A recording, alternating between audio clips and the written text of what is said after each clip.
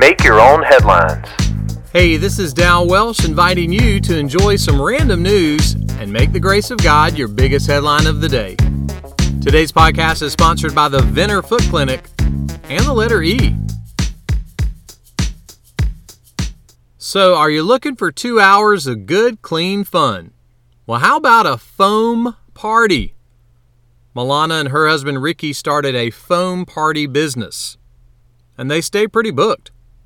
They have a commercial-grade pump and a huge fan that can shoot waves of foam bubbles up to 20 feet out, and it can build walls of foam 6 feet high. It's crazy fun for kids, and it looks like a huge mess.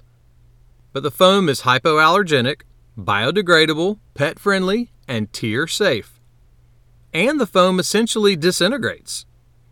That's my kind of cleanup.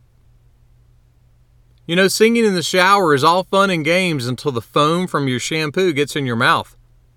Then everything's a soap opera.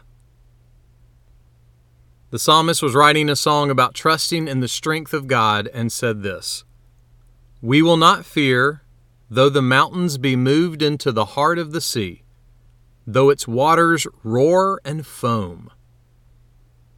Look, change in life doesn't always feel like a foam party, but we can still trust God.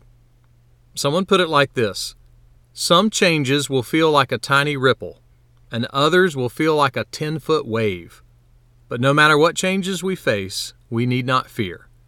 Our rock and anchor is our unchanging God, whose character and promises remain fixed forever. The character of God is no soap opera, and unlike a good foam party, God's strength never disintegrates. It's a fixed fact that's always working. So trust Him right now and let it work for you. Make that one of your headlines today. Make Your Own Headlines is a little smidge of encouragement from Holland Avenue Baptist Church. Tune in Monday to Friday wherever you listen to podcasts.